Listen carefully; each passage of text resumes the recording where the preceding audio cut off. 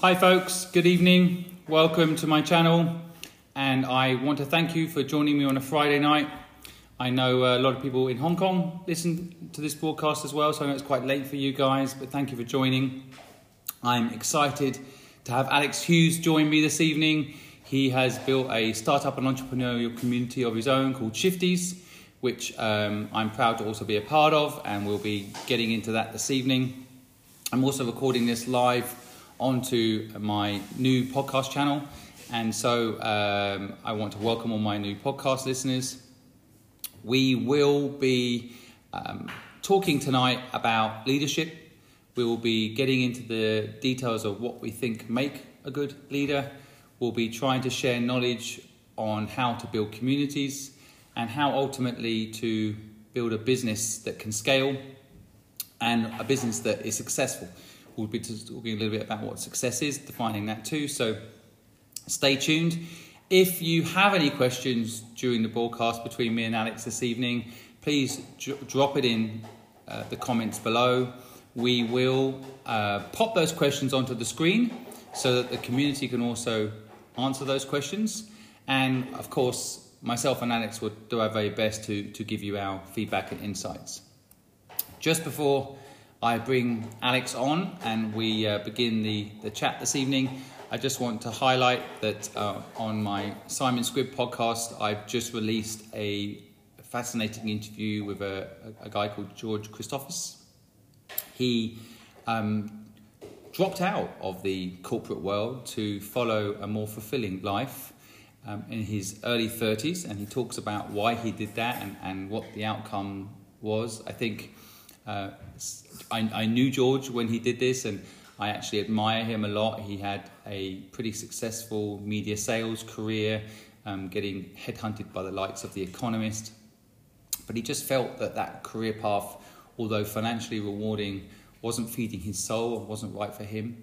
And he talks about his journey into this new universe and how even today people think he's the odd one, and when he perhaps considers people that just follow the path for the sake of following the path, perhaps they're the odd ones.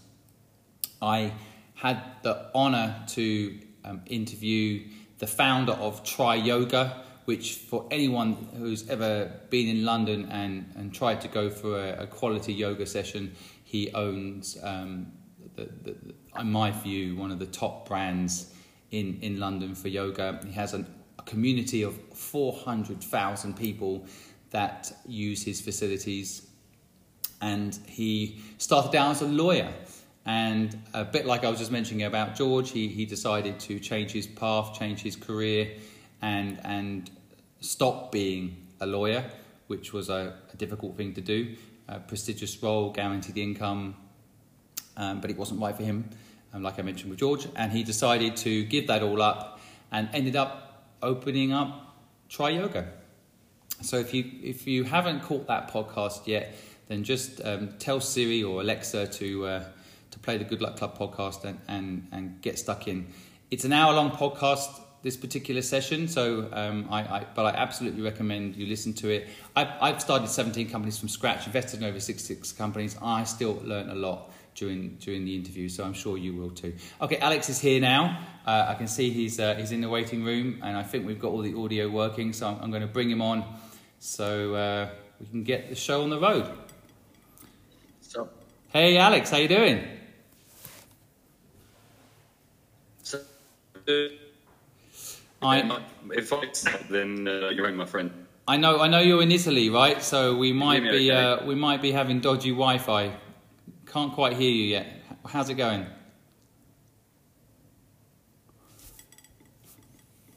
How about now? Yeah, this is going to be a fun broadcast. This is the downside with technology today, isn't it? Let's hope it clears up. I can just fill the vacuum with talking while we hope that it kind of pans out. While we wait for Alex's tech to work, I will just highlight as well that I had a fantastic live chat with Bernard Moon yesterday. He is one of Silicon Valley's leading early stage VCs. He's invested in over 200 early stage companies. He shared his view on how to raise money during COVID era, what the opportunities are to perhaps invest right now or build a company right now, what sectors could work, what sectors could be useful in a COVID era or the new normal.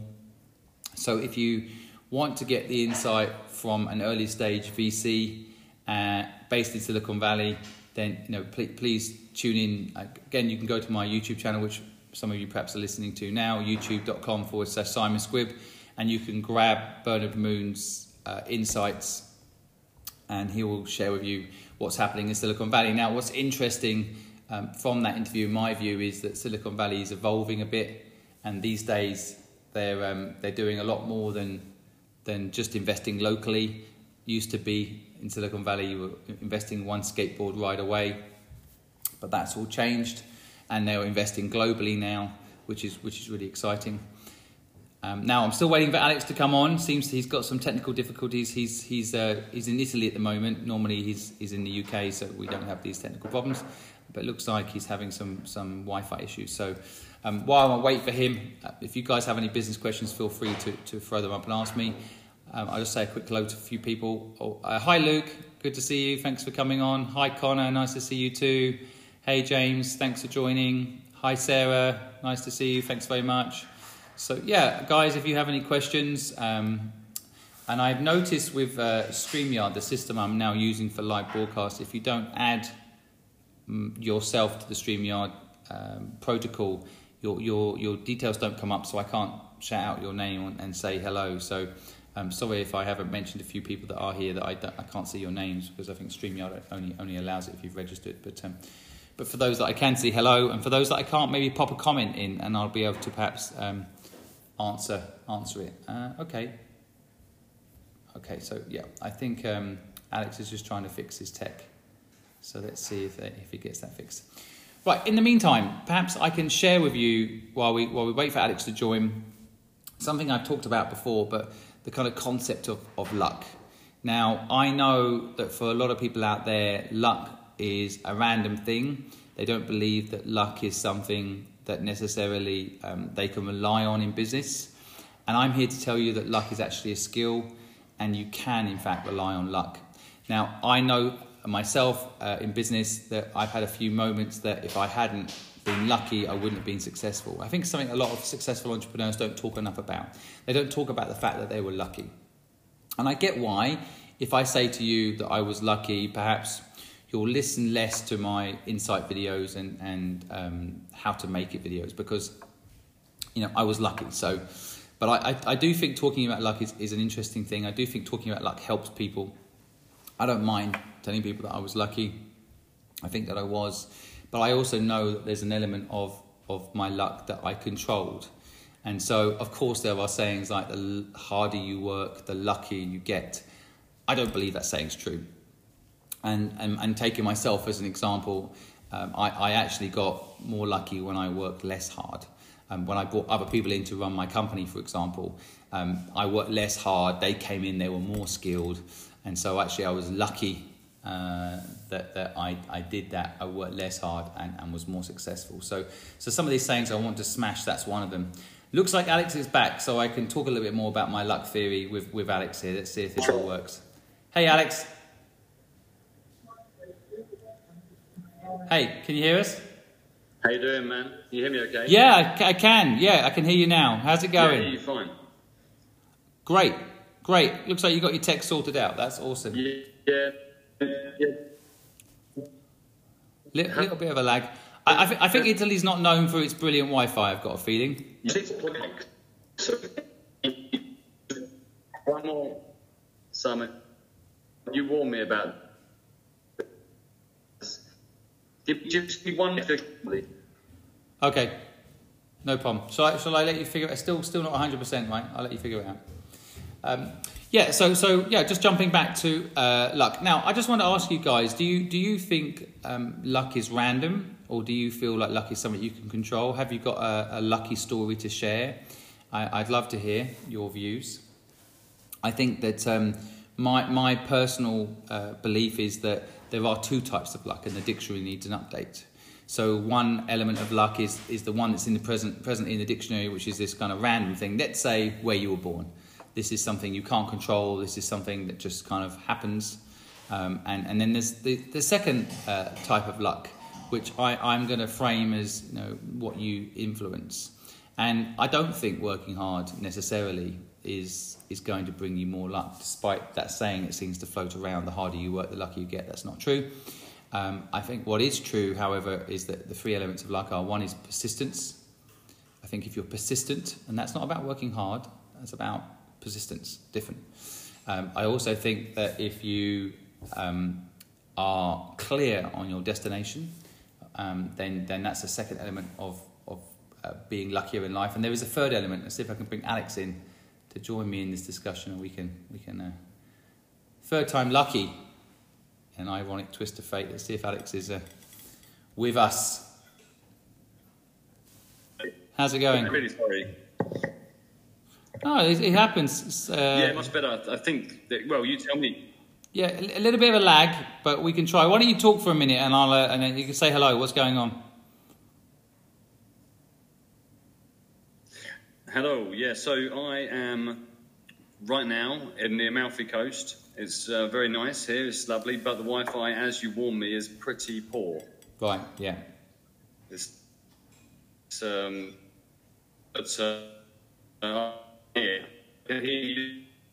I can see. Here it is. Are the folks from Shifties joining us this evening? Yep. So I'll share it into these right now. You can hear me okay, right? Yes. It's not perfect, but I think we're okay. Let's hope it warms up. In Italy, it's all about the warming up, I think. My experience. The last time I went there, I went to Milan, and had a very serious business call to attend to, and had a similar problem with Wi-Fi. So can be a little bit stressful, but such is life. Sack the Wi-Fi and plug in a cable. Yeah, thanks, Jason. Good advice there, man. I don't think it's always that simple, though. But Yeah, exactly. Yeah, right. Yeah. Do you know the word for plug-in cable in Italy? Okay, I'm just going to invite. I'm going to put you. That's fine. That's fine. Thanks, though, Jason. I will.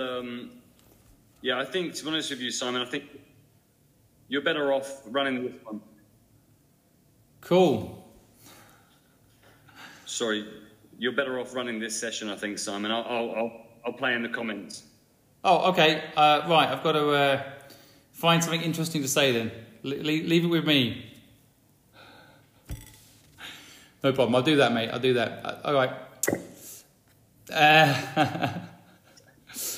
Yeah, it's all right. I'll get you back. It's all good. Well, in fairness, last time Alex was on, I left the room, and he was left holding the bag to run the whole show. But thanks, Jason. Appreciate your comment. I'll share that with Alex so he knows. Yeah. Hi, Wayne. Good to see you. Hi, Luke. How you guys doing? Thanks very much for joining. It's it's Friday night here in London. Where are you guys? It's So anyway, while I figure out what I'm going to talk about this evening, maybe you guys can tell me what I need to talk about. And me and Alex were going to jump off each other, so I didn't really have anything particularly planned. Okay, Wayne, good question. So thanks for rescuing me. So I can carry on talking about luck if you like, but I'm sure people are sick of me talking about that subject. Wayne, thanks. How do you value a company? It's a really good question, and I have to say that it's one that I've always struggled with. Now, the first thing I'll say is that I do believe a company is worth what someone will pay for it. So a lot of the time, valuation is subjective. I can tell you about my own story. So, as many of you know, I had an agency called Fluid, HQ'd out of Hong Kong. We were the largest independent creative agency in the region, servicing China, servicing Singapore, servicing the region. And PwC, the accounts company, one of the big four, decided that they wanted to pivot into the marketing creative services.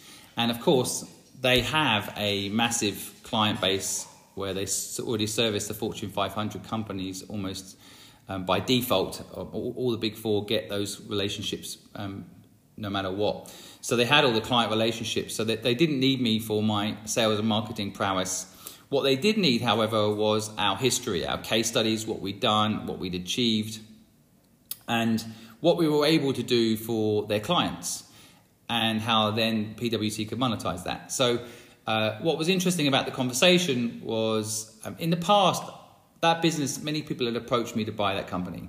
So one of the typical buyers of a business like mine is WPP. Now, WPP's typical approach would be, they would say, right, we'll give you 3 times turnover or 10 times profit, but then an earn out on top of that. So in other words, you'd have a 2 or 3 year built-in clause where you'd have to work in the business to get the extra. And that's how they did it. And I always rejected those offers. Don't get me wrong, those offers were standard industry offers and they were quite a lot of money. But I didn't want to work for a big corporation. That's not why I started my own company in the first place. Equally, I always felt like I didn't need to sell. The business would throw off a lot of cash, frankly. And equally, I used to leverage that agency business for my investment. So I'd invest in a startup, and part of my support for that startup would then be able to offer my agency services to help make those businesses more successful. So not only did it make money for me, it was also a fantastic tool to support my other business activities. So I never really wanted to sell it. So when WPP would offer, actually I would always get to the top end of what these institutional buyers would offer, but I never said yes. But it was great being able to say no, because they'd keep coming back with more. And I think that's part of it. It's just like sales, right? You've kind of what you want. I think if you're selling a business, in my view, you've got to want to not sell it. That's how you get ridiculous offers like 5 billion for Snapchat, or it was 6 billion Google offered to buy Groupon. You remember Groupon? So, often it's because the people who own these companies, run these companies, don't want to sell it. And that's where you can increase the value exponentially. And with my company sale to PwC, in a way, the numbers were worked around what PwC could do with that business, not what we had done with that business. Now, we were quite a sizable business, but by traditional sense, but we weren't global, for example. But plugging that business into PwC's 50 office global network, you could argue pretty quickly, and taking the model that we'd made work in the markets that we were in, they could see, frankly, a lot of money coming in. And so the way that they did it is they didn't actually. What I liked about the deal, first of all, was when they bought the company, they didn't need me, which was great, because I wanted to do other things and I didn't want to go work for PwC, and they didn't need me because what I brought to the table was marketing and sales, and frankly, with their Fortune 500 relationships, they didn't need that, which is great. So they could buy my company and replace me, and that's cool. Equally, they were very clever with numbers. No surprise, being an accounts and audit firm. So they basically priced it. I can't say too much because actually some of it's under confidentiality, but they priced it based on what the business could do. And they basically wanted to buy that business with the concept of saving themselves time, because then they could throw the sort of money they were going to pay to buy the business at just building the business from scratch, but they would take them 3-4 years to get close to us. And then, frankly, they'd be competing with us. So by buying us, they did two things. They removed us from the market as competition, and they also bought time. And then, so when we're negotiating on price, we could play with that. That they could wait 3 years and invest and then compete, or they could buy out one of the people that would compete with them and instantly have the business.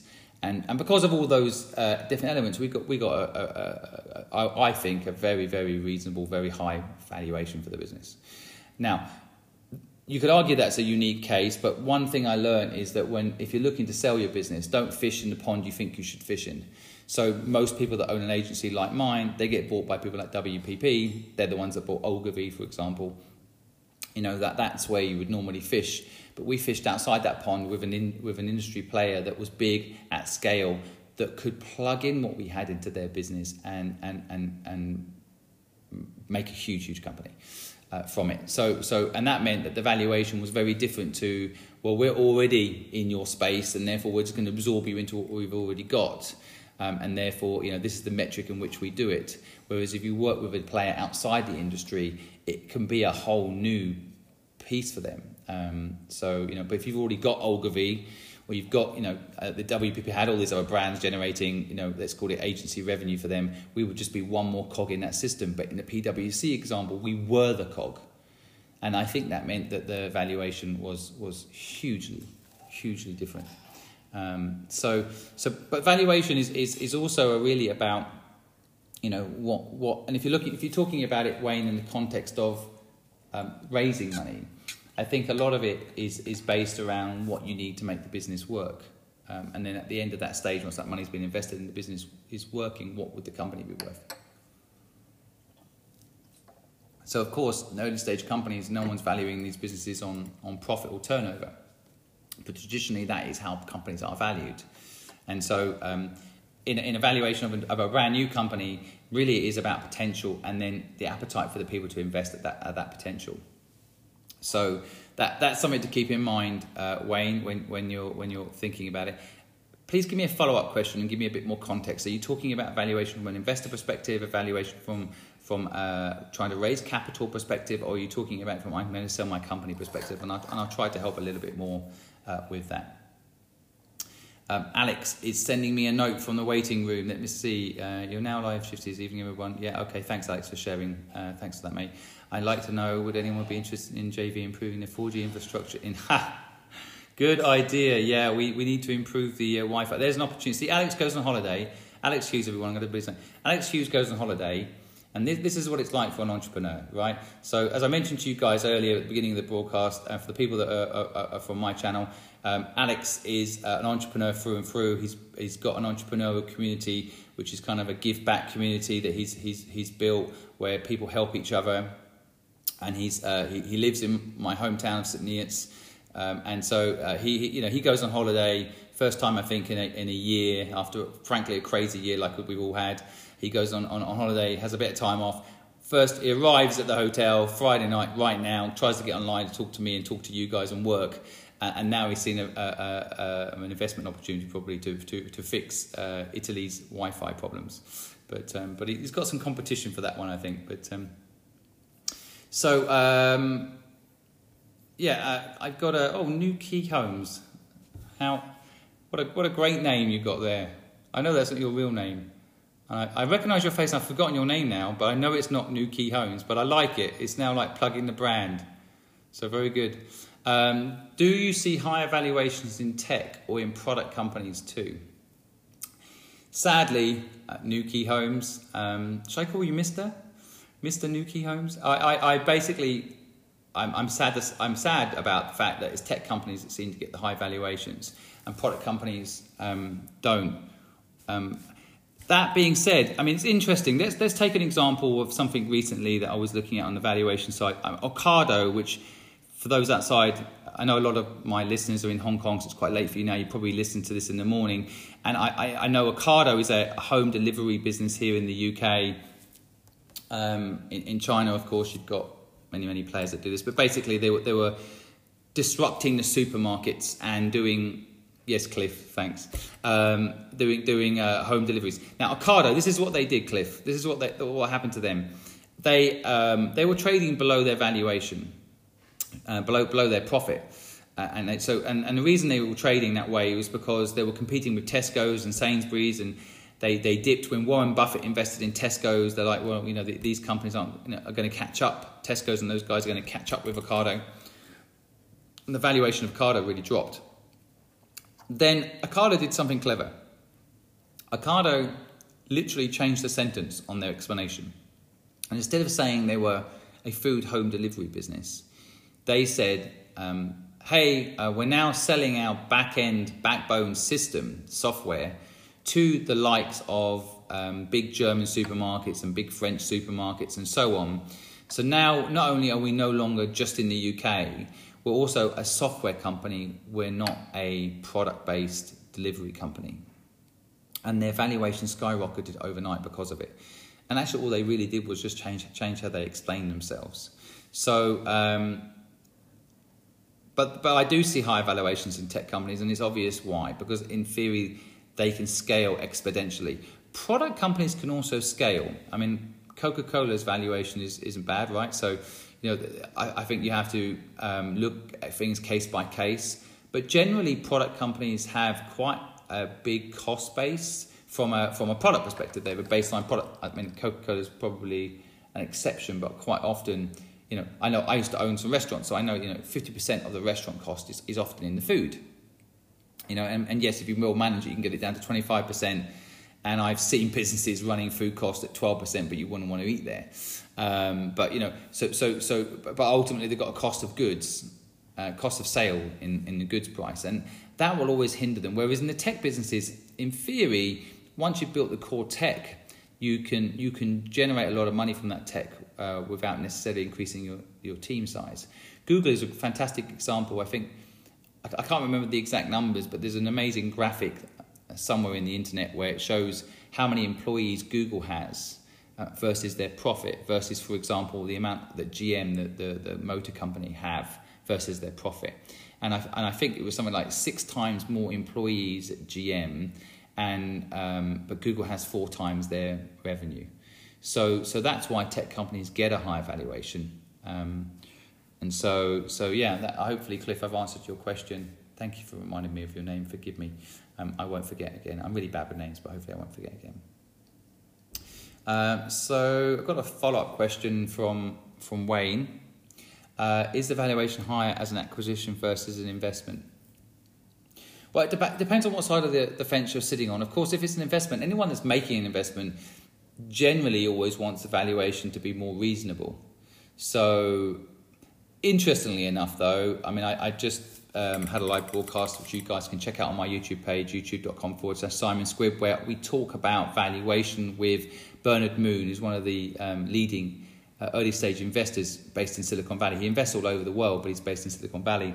And he was sharing knowledge about how, of course, investments, people always want to get the best value for money, but generally the sophisticated investors actually often price things up. So in other words, a startup founder will come and say, this is what I need to raise and this is the value of my company. And the savvy investor will say, you're not charging enough, you're selling too much equity too early, and you need to increase the valuation of your business.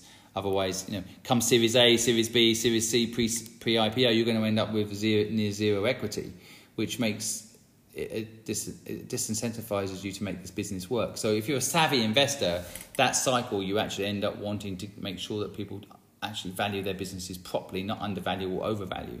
But most of the time, if you're sitting on the investment side, I mean, I look at Dragon's Den as a good example. Quite often, those guys will try to get the most amount of equity for the least amount of money. And in some businesses that can work, but in most businesses, the more equity you take away from the founder, the less they feel ownership. And if you get the founder, and this happens often, to below 51%, then we'll say 49%, they start to feel like an employee of the company, and that's a big problem.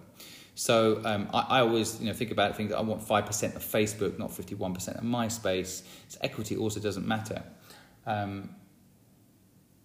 Acquisition, again, higher value on acquisition just really relates, in my view, to who wants what. So if I see a lot of people that wait until they're burnt out on their businesses to try and sell it, and they get quite low prices on it because they're desperate to sell, and it comes across in the negotiation. The best way is you don't want to sell, but you're talking to people that want to buy, and you can create a dynamic where they want you more than you need them. That can create huge value just in that negotiation stance. If you can be in the position where that and frankly, I feel like I had this with PwC. PwC needed my company more than I needed them. They could, for the money that they paid for my business, they could have easily built what I built, but it would have taken them 2, 3, 4 years and a lot of pain, and then they'd still have me in the market to compete with. So what we didn't do is say, we want to sell, we want out. That's not clever to negotiate that way. Now, that wasn't how we felt either. We had a good business and we were happy with it. But I think that creates different valuation on the acquisition side. So to your question, acquisition or investment, it's all about framing. It's all about the strategy on the sales side. Okay, so Alex is helping me out with a new question. Let me just pop this up. Thanks, Alex. If you could only hire 3 roles in a startup for the first 12 months, what roles would you prioritize? It's a good question and hard to answer because it depends on the startup. So my first bit of advice around that would be whatever skills you don't have that you know you're weak in, make sure you've got job description ready and you've got people lined up to help you. I know I'm not allowed to say it depends. Okay, Alex is saying I'm not allowed to say it depends. But you know, I think the depends bit would definitely be, and it has to be included. Like when I'm starting a business, as I'm doing now, the first person I tend to hire or the first person I bring into the business is an accountant, because I'm not good at that stuff. I can do it. I've learnt it over the years. I don't particularly enjoy it, and I don't want to be focused on it, and I don't want it to be badly managed. So I have an accountant on retainer, really, for as long as I can remember. But I always look to get that sorted out. And then, myself, interestingly enough, I can talk about the business I'm building now. I love social media. I'm quite savvy with social media. I enjoy it. And I love marketing in general. I really enjoy it. But interestingly enough, I wanted to bring in a marketing person because one of the dangers... when I moved to Hong Kong, someone said to me, are you going to learn the language? I said, yeah, sure, I'll learn the language. And they said, one thing about learning the language which is bad is that if you learn the language, you can become a taxi driver, which is nothing wrong with being a taxi driver, but it means you've got an escape route. Whereas if I don't know the language, I can't become a taxi driver. I've got to hire people to help me build the business and so on and communicate at a different level. Point being that I know I can do marketing, and so therefore, yes, the easy route would be for me to go and do the marketing for my business, and I did for the first 3 months to set the systems up. But as soon as I can replace myself, I do, because if I'm busy doing all the, let's say, the managing of social media in this particular case, then in a way I'm not doing the things I could also be doing well. So, for example, thinking about partnerships with folks like Shifties and how I can partner up and support that ecosystem and you guys while also trying to follow through on my mission of help 1 million people start a business of their own. So, I want to be spending my time on building those relationships and those partnerships. And I personally got some big partnerships that I'm working on that hopefully will end up helping people start businesses and help people ultimately that do have businesses scale them. With advice on things like this, or with the right contact or the right partnership. So yeah, I think it sounds counterintuitive, but I hire someone that can do some of the things that I can do as soon as I can. And the good thing about doing that as well is it means you can probably have a holiday. So I think that equally it's not hiring someone in a role that you don't understand is dangerous. So, for example, in my early career, I hired a CTO, and I didn't really know how to program. And that person only needs to know like 5 minutes more than me in that subject to be an expert, right? And I wouldn't know if they were or were not. So I always try to, if I've got a tech business, for example, I always try to hire someone who, as a partner, who isn't going to be selling me what they can do and not really caring. They're going to be delivering on it because it's their skin in the game along with mine, so their money in the business or their time in the business, their reputation in the business. And so I try to think outside the box of hiring someone and think about what would I need in this business as a partner. And then I make that role filled with a partner, and that person would then hire someone. So yeah, I mean, I'm probably answering 3 roles I'd probably hire are someone to replace me as soon as possible. The key hire that is the opposite skill to me. So let's say an accountant, is for argument's sake. And then finally, I make sure I had a co-founder or partner in the business that could hire the third role, whatever that may be in the area that would be needed to scale the business. Often tech. I've got to know tech now through all my investments and so on, but I'm by no means an expert. So I was bringing a partner to do the tech, and that tech partner would then hire the people that would be needed to build that business. So Alex is kindly feeding me with a few things. And having you around has been so valuable, especially moments. Oh, thanks very much. Appreciate that, Alex. It's very kind of you. I thought it was going to be a question, not a compliment, so I threw it up there. So maybe I should change it so it doesn't look like I'm just throwing up comments from people about how amazing I am, because actually I don't think I am. I think I'm trying my best to help. It's actually a really interesting time right now. It's both scary and interesting. I think for a lot of you guys, I actually retired and stopped working for a few years.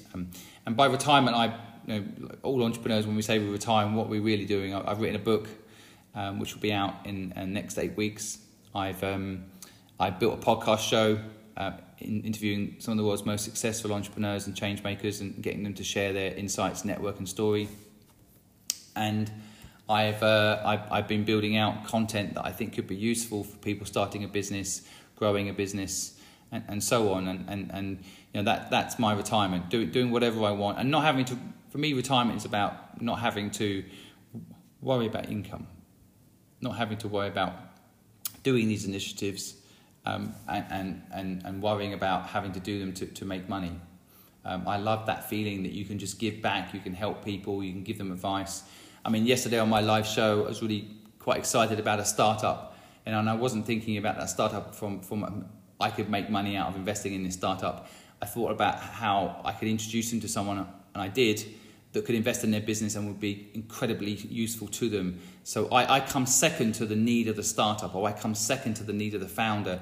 And I feel really privileged I can think that way, because most of the time you have to earn a living. So my thought would be, okay, how can I get equity in this startup so I can increase my portfolio value and make money? But it's really nice to be in this stage in life where you can just help people without needing anything in return. Now I'm getting some good questions. Let me just bring on... Sorry, text working, come on. Hey there, good to see you, mate. I see you regularly in live broadcasts, so I feel like I know you, but let me read your question. When you invested in businesses, how often did you have board level meetings, or do you get regular reports sent to you? Okay, so every company was different. I mean, I've been involved in 66, well, I am invested and have been involved in 66 startups. So I couldn't physically be involved in every board meeting. Personally, I rarely now accept an invitation to join a board, just because I can't give the time that I would like. Plus, people like Steve Jobs used to always say, he had to have covenants aboard, but he the type of board he liked was one that never turned up. And I can understand what he means. In a way, you want, as an entrepreneur, just to be getting on with the business. For me, the board is there for you to reach out to when you need them and to give you guidance or feedback or opinions that might give you an outside view on what's going on. But of course, regulation and governance have all kicked in to create a slightly more powerful role for a board. But I think a lot of the time it can be a bit of a suck up of time and a waste of time to have a lot of meetings. So in my companies, we used to have an AGM once a year, and we'd make that a full day activity. So half a day of nothing but hardcore chatting about the business, and then half a day of like hanging out, having fun, and connecting. So that's the main thing, the AGM. And then the companies I invested in and used to do really well. Most of them was once a month email update with the key things that were going on, and it would tend to be like what we'd achieved this month, the things that hadn't gone as well as we'd hoped, the cash in the bank, cash flow situation, and then ultimately the ask, which would be what the board or shareholders could do to help the company move forward. And I found that to be very effective. And I can definitely read an email once a month and then shoot back some support. Have I got time to sit in a 2-3 hour board meeting regularly? No. So I think the team should meet regularly, the operating team. I think staying in contact with investors is important, but I think more from a how can the investors help you perspective. But I'm always very careful to not layer on too much. Even the reports and some brilliant structural systems to do the reports that make a lot of sense. But what you don't want, as an investor anyway, is a startup not talking to you all year and then suddenly sending you an email saying, "Oh, we've hit a cash crunch. Can you send us some money?" That happens quite often with startups. They need follow-on funding, but as an investor, you prefer if every month you're getting a basic, truthful update and you can see what's happening.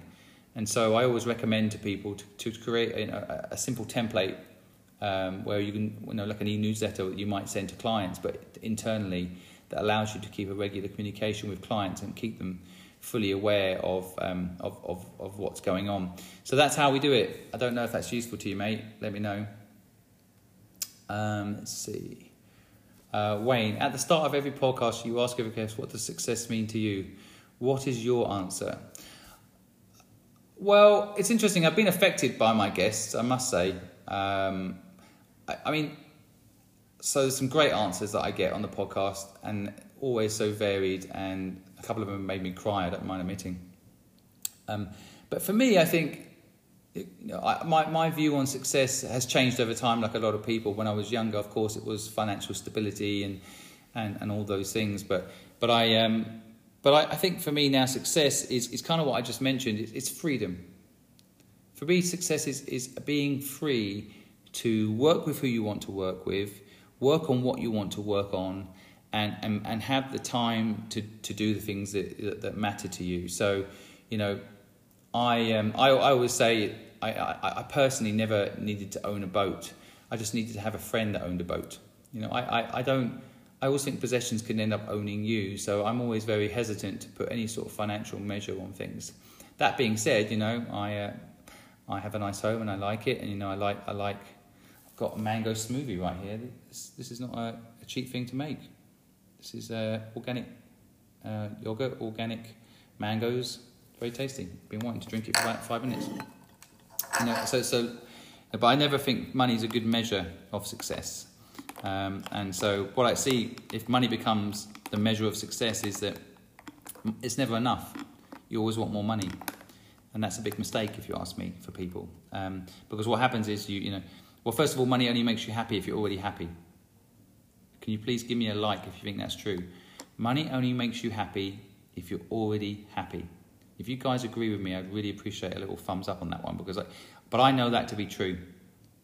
And actually, if you're an unhappy person and you make money, it makes it worse. So that's why you see a lot of people fall into drugs or alcoholism and so on. But, definitely, without doubt, my view of success is this concept of freedom. I always think of that Braveheart scene where Mel Gibson, is being killed basically by the British, and as he's screaming his last word is freedom. And I feel that way, and that's why when PwC bought my business, I would never entertain a conversation of working for them, because that would be the opposite of freedom. And I love those guys. They're super smart. They've done a great job expanding my business, and they're very, very, very, very hardworking, smart people. But I wouldn't want to work for them. So that would be, no matter the amount of money. And people say, "Oh yeah, well, if they offered you $1 billion, you would have done it." I don't know. I don't need that much money, So that's in the context of, I don't need $1 billion. I wouldn't know what to do with it. And I don't. And I think building businesses, the fun thing is actually sometimes starting them off without lots of money. I enjoy the fight of building something. I find that if people start businesses, for example, with a lot of money, they end up hiring lots of people and losing touch with the client base, for example.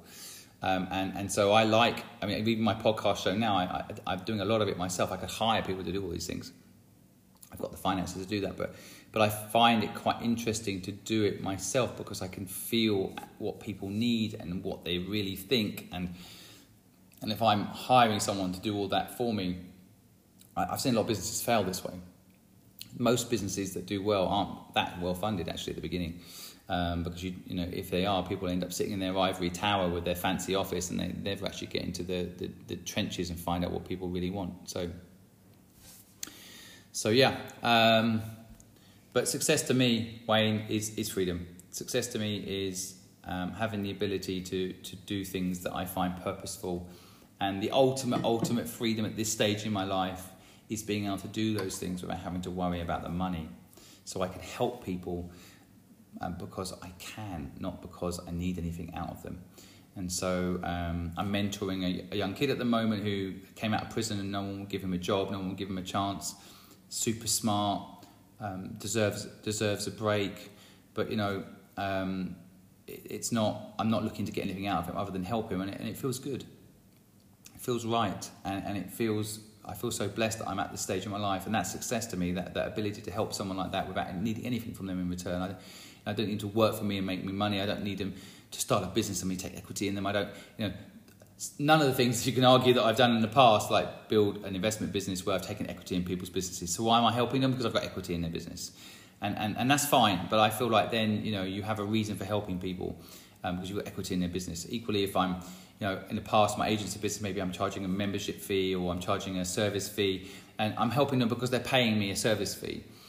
So I've always been in the business of wanting to help people, but I've always had to monetize. But now I feel just so blessed that the ultimate success for me is this place where, I can help people and I don't need anything in return. It is just an amazing feeling, and so my whole obsession now is ultimately maintaining that wonderful state of being transparent, genuine, and helpful without any need for anything in return. That being said, I do ask people to subscribe to my YouTube channel, for example, but this isn't because I need the fame, but I ask people to do it so that the content I'm producing can reach enough people and be useful. Of course, that makes sense and that matters. I want people to get access to the resources that I'm producing. And so, ask people to subscribe to my channel, but I'm not asking them to subscribe to my channel to make any money out of it. On my podcast show, for example, people are kind of shocked, but I'm losing £10,000 a month funding that platform, and I have zero income from it. So I'm spending £10,000 a month on a platform that gives people content and information for free, and and people might wonder why, but there is a reason why I'm doing it. The reason why I'm doing it is because when I was 15 years old and left school and left home and started a business, I didn't have anyone helping me, and so I want to go back to that younger me and help that person. And, people, and I think that it's just a calling. It's quite an emotional thing, you can argue, but I do think I'm spending £10,000 a month on my present platform, but I'm quite happy to fund that for forever. But I do have ways to monetize. I just have decided at this stage not to monetize because I do think sometimes monetization can also cause conflict of interest. So I've got brands that want to sponsor my podcast show, for example, and you just got to be careful. Alex and I talked about this the other day. Actually, you just got to be careful when sponsors come into the community. And for me, I want anyone that gets involved in my community to have the same mindset. If people want to support and sponsor, then great, but I want them to do it without expecting anything in return. And that is hard to find in corporate relationships because they always want you to sell something for them. And I want them to help regardless of what they get back. Anyway, Wayne, I hope I've answered your question a long-winded way. So, do you video interest? What's this, Alex? What are you saying? Make Simon do a video in London dressed as Mel Gibson in that scene. Oh, I would love to do that. I'm such a big fan of that movie. It made me not like the English. I'm English, and I watched that movie, and I'm like, bloody English. What did they do to the Scottish? Crazy. Making me want to watch Braveheart now. I love that film. Probably my favourite film. One of my favourite films. That maybe Shawshank Redemption would be number 2. What are your favourite movies, folks? Tell me your favourite movies and why. Let's have a look. Hi, Kirsty. Do you find if you don't need money, you can be more direct with people with no fear of losing their investment, working to their agenda? Does it bring clarity?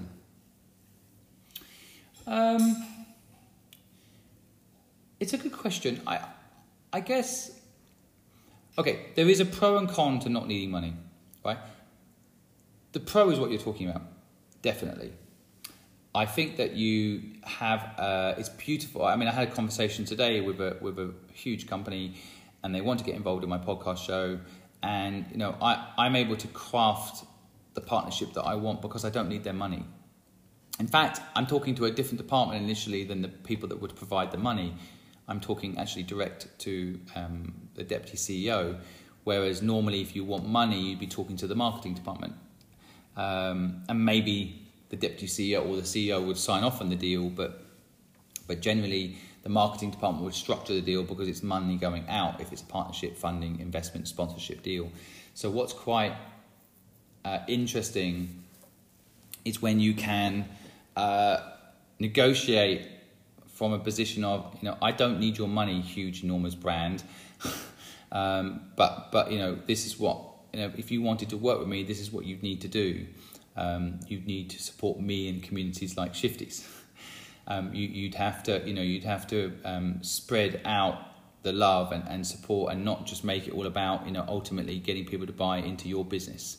I would not want, say, Shifties compromised, or my own community compromised by a brand telling us what we had to say was good or not good. Again, back to that, you know, I want to advise people on, for example, who to use as a bank or who to use as a internet provider based on what is actually good for their business, not on who sponsored me. But it's very interesting when you can negotiate with people from this point of like, you know, these are the rules of my game, and if you want to play in my sandpit, these are the rules. That is very powerful and actually very liberating. I don't know about being honest all the time though, because, you know, I talked to a bank recently, and I absolutely hate them. I think the bank's got some, well, hate them is the wrong word. They've got some flaws in their bank. But the people that are running the marketing and the deputy CEO, these are really nice people that are trying to fix these problems, which is interesting because a lot of people think these businesses don't want to fix these problems. They know these problems more than we do. And so that interests me. Talking to good people inside a difficult brand interests me. But not having a conversation about, you know, as soon as they pay me money, I'm suddenly subservient to them. Whereas if I don't need their money, I'm not subservient to them, which is fantastic. It's a fantastic dynamic. But it's kind of, however, the downside of having money, in my view, is, and I can, you know, I talk for myself. It sounds a bit arrogant, but being motivated to work hard. When I was younger, 15 years old, I had no money. I had to work to pay the bills. And as life's got more comfortable, you know, I had a baby boy 3 years ago, you know, and I remember just before he was born, a lot of my friends would say, Simon, you know, start something, work, because, you know, you're going to want an excuse to leave the home and go and do something, you know. And I was like, no, I want to be part of the early years of my son. I want to be there to change nappies and be a part of the parenting process, and, you know, be like, oh, you know, you want to go do a job, Simon, and it'll be easier. And they were absolutely right, by the way. I mean, being a parent is the hardest job I've ever done. The most rewarding also, but anyone that's a parent will know. I mean, I've ran massive companies, and it's an absolute doddle compared to like managing a 2-year-old. And I would question any CEO that didn't agree. They've probably not been a parent. But you know, but it is interesting when you kind of haven't got the excuse that I'm going to go do this crazy project, go on a 2-month business trip to raise money for this business, and you say, well, why would you be away from your family for 2 months to raise money for your company, for example, if you don't need the money? Why are you? So what happens is, you know, money can make you a little bit weak, I think. Kind of like, what's your purpose? That's why I think money has to be replaced by purpose. That's why for me, it's not about, you know, creating another big valuable company for me now. I've done that, I've ticked that box. For me, it's about creating an impact. You know, when I see 730,000 people in the UK have lost their job in the last 3 months, you know, these are good people. These are people that would have a job if we hadn't had COVID here. These are good people. And so, you know, it's just crazy to me. And so I feel compelled to try and help hopefully at least a small percentage of those people start something of their own and be self-sufficient. It doesn't have to be Facebook or YouTube or LinkedIn or Twitter or any of these platforms you guys are all listening to me talk tonight. It doesn't have to be that big. It can just be a business of their own that gives them purpose and is rewarding. But I feel like in a way sometimes not having money pushes you to go and earn a living, especially as an entrepreneur. And when you've got money, it can make you a little bit soft. So most people do what I did. When they make money, they become an investor for a while. But the good entrepreneurs, and I think Alex Hughes said this in one of his posts a second ago, good entrepreneurs always end up going back into it somehow because it's just in our blood, and money can take some of the hunger away from you, and that can kill an entrepreneur. I guess that's why a lot of people, when they retire, they die. I think the stats is most people within 2 years of retiring die. If retiring is doing nothing, when you've got this brain, you've got this knowledge, you've got this skill, you've got the hustle, it can keep you alive. I did a TED talk once, and for the research for the TED talk, I discovered that Russian rats, which are exactly the same DNA as rats from England, Russian rats on average live 1.5 years longer. And the theory was that they had to fight harder for food, and it wasn't so easy to survive in Russia, and that made them stronger, fitter, mentally, physically. Whereas English rats could just hang out in London, and there was crap everywhere, and it wasn't that cold during the summer, and there's something in that analogy, isn't there? There's something in this kind of concept of like the fight makes us stronger, and so that's the thing that the money, got to be careful with it. I think I can only talk from my own experience as well. As a little bit of like, you got to find a purpose, and money removes some pressure, but it also adds some pressure. I think someone in my family asks me for money every week, so there's some downsides to money. Alison, I'm glad you also like those movies. Yeah. Hey Luke, how you doing? Thanks. All my tech's not always working so smooth. Let's bring it back up. Oh, happy Friday, mate. Good to see you. Yeah. Of course, Alex. I'm here. Well, I lost my co-pilot this evening. Alex couldn't join. I think he got to his destination in Italy and pretended the Wi-Fi didn't work, so just decided to sit back and watch me work and watch me squirm. And I managed to squirm for 57 minutes. So hopefully you guys found it useful. If you have any final questions before I go, I'm happy to chat. It's always interesting just to looking at the analytics to see where everyone's connecting from. But I have a big community. I worked in Hong Kong for 20 years. So a large chunk of my friends and network is actually in Hong Kong and China. And it's about 3 o'clock in the morning there. So these broadcasts are really designed for you guys and Shifties. Me and Alex came up with this platform to really try and just give help to you guys and hang out on a Friday night and chat. And so if you guys need anything, I'm here. I've just put up some new content on my YouTube channel, and I'd really appreciate if you guys subscribe, as I mentioned earlier, so that my content can reach more people. I'm nearly at 1,000 subscribers, and I've been only in 3 months pushing my YouTube network, so I'll just add that on here. That's where a lot of my community is chatting to me tonight.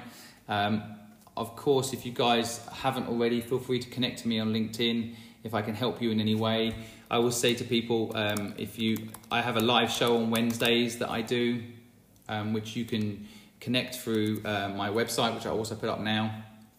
And if you guys want to come on my Wednesday show, and basically I help people with any business problems that they have and try to get them through any business problems they have.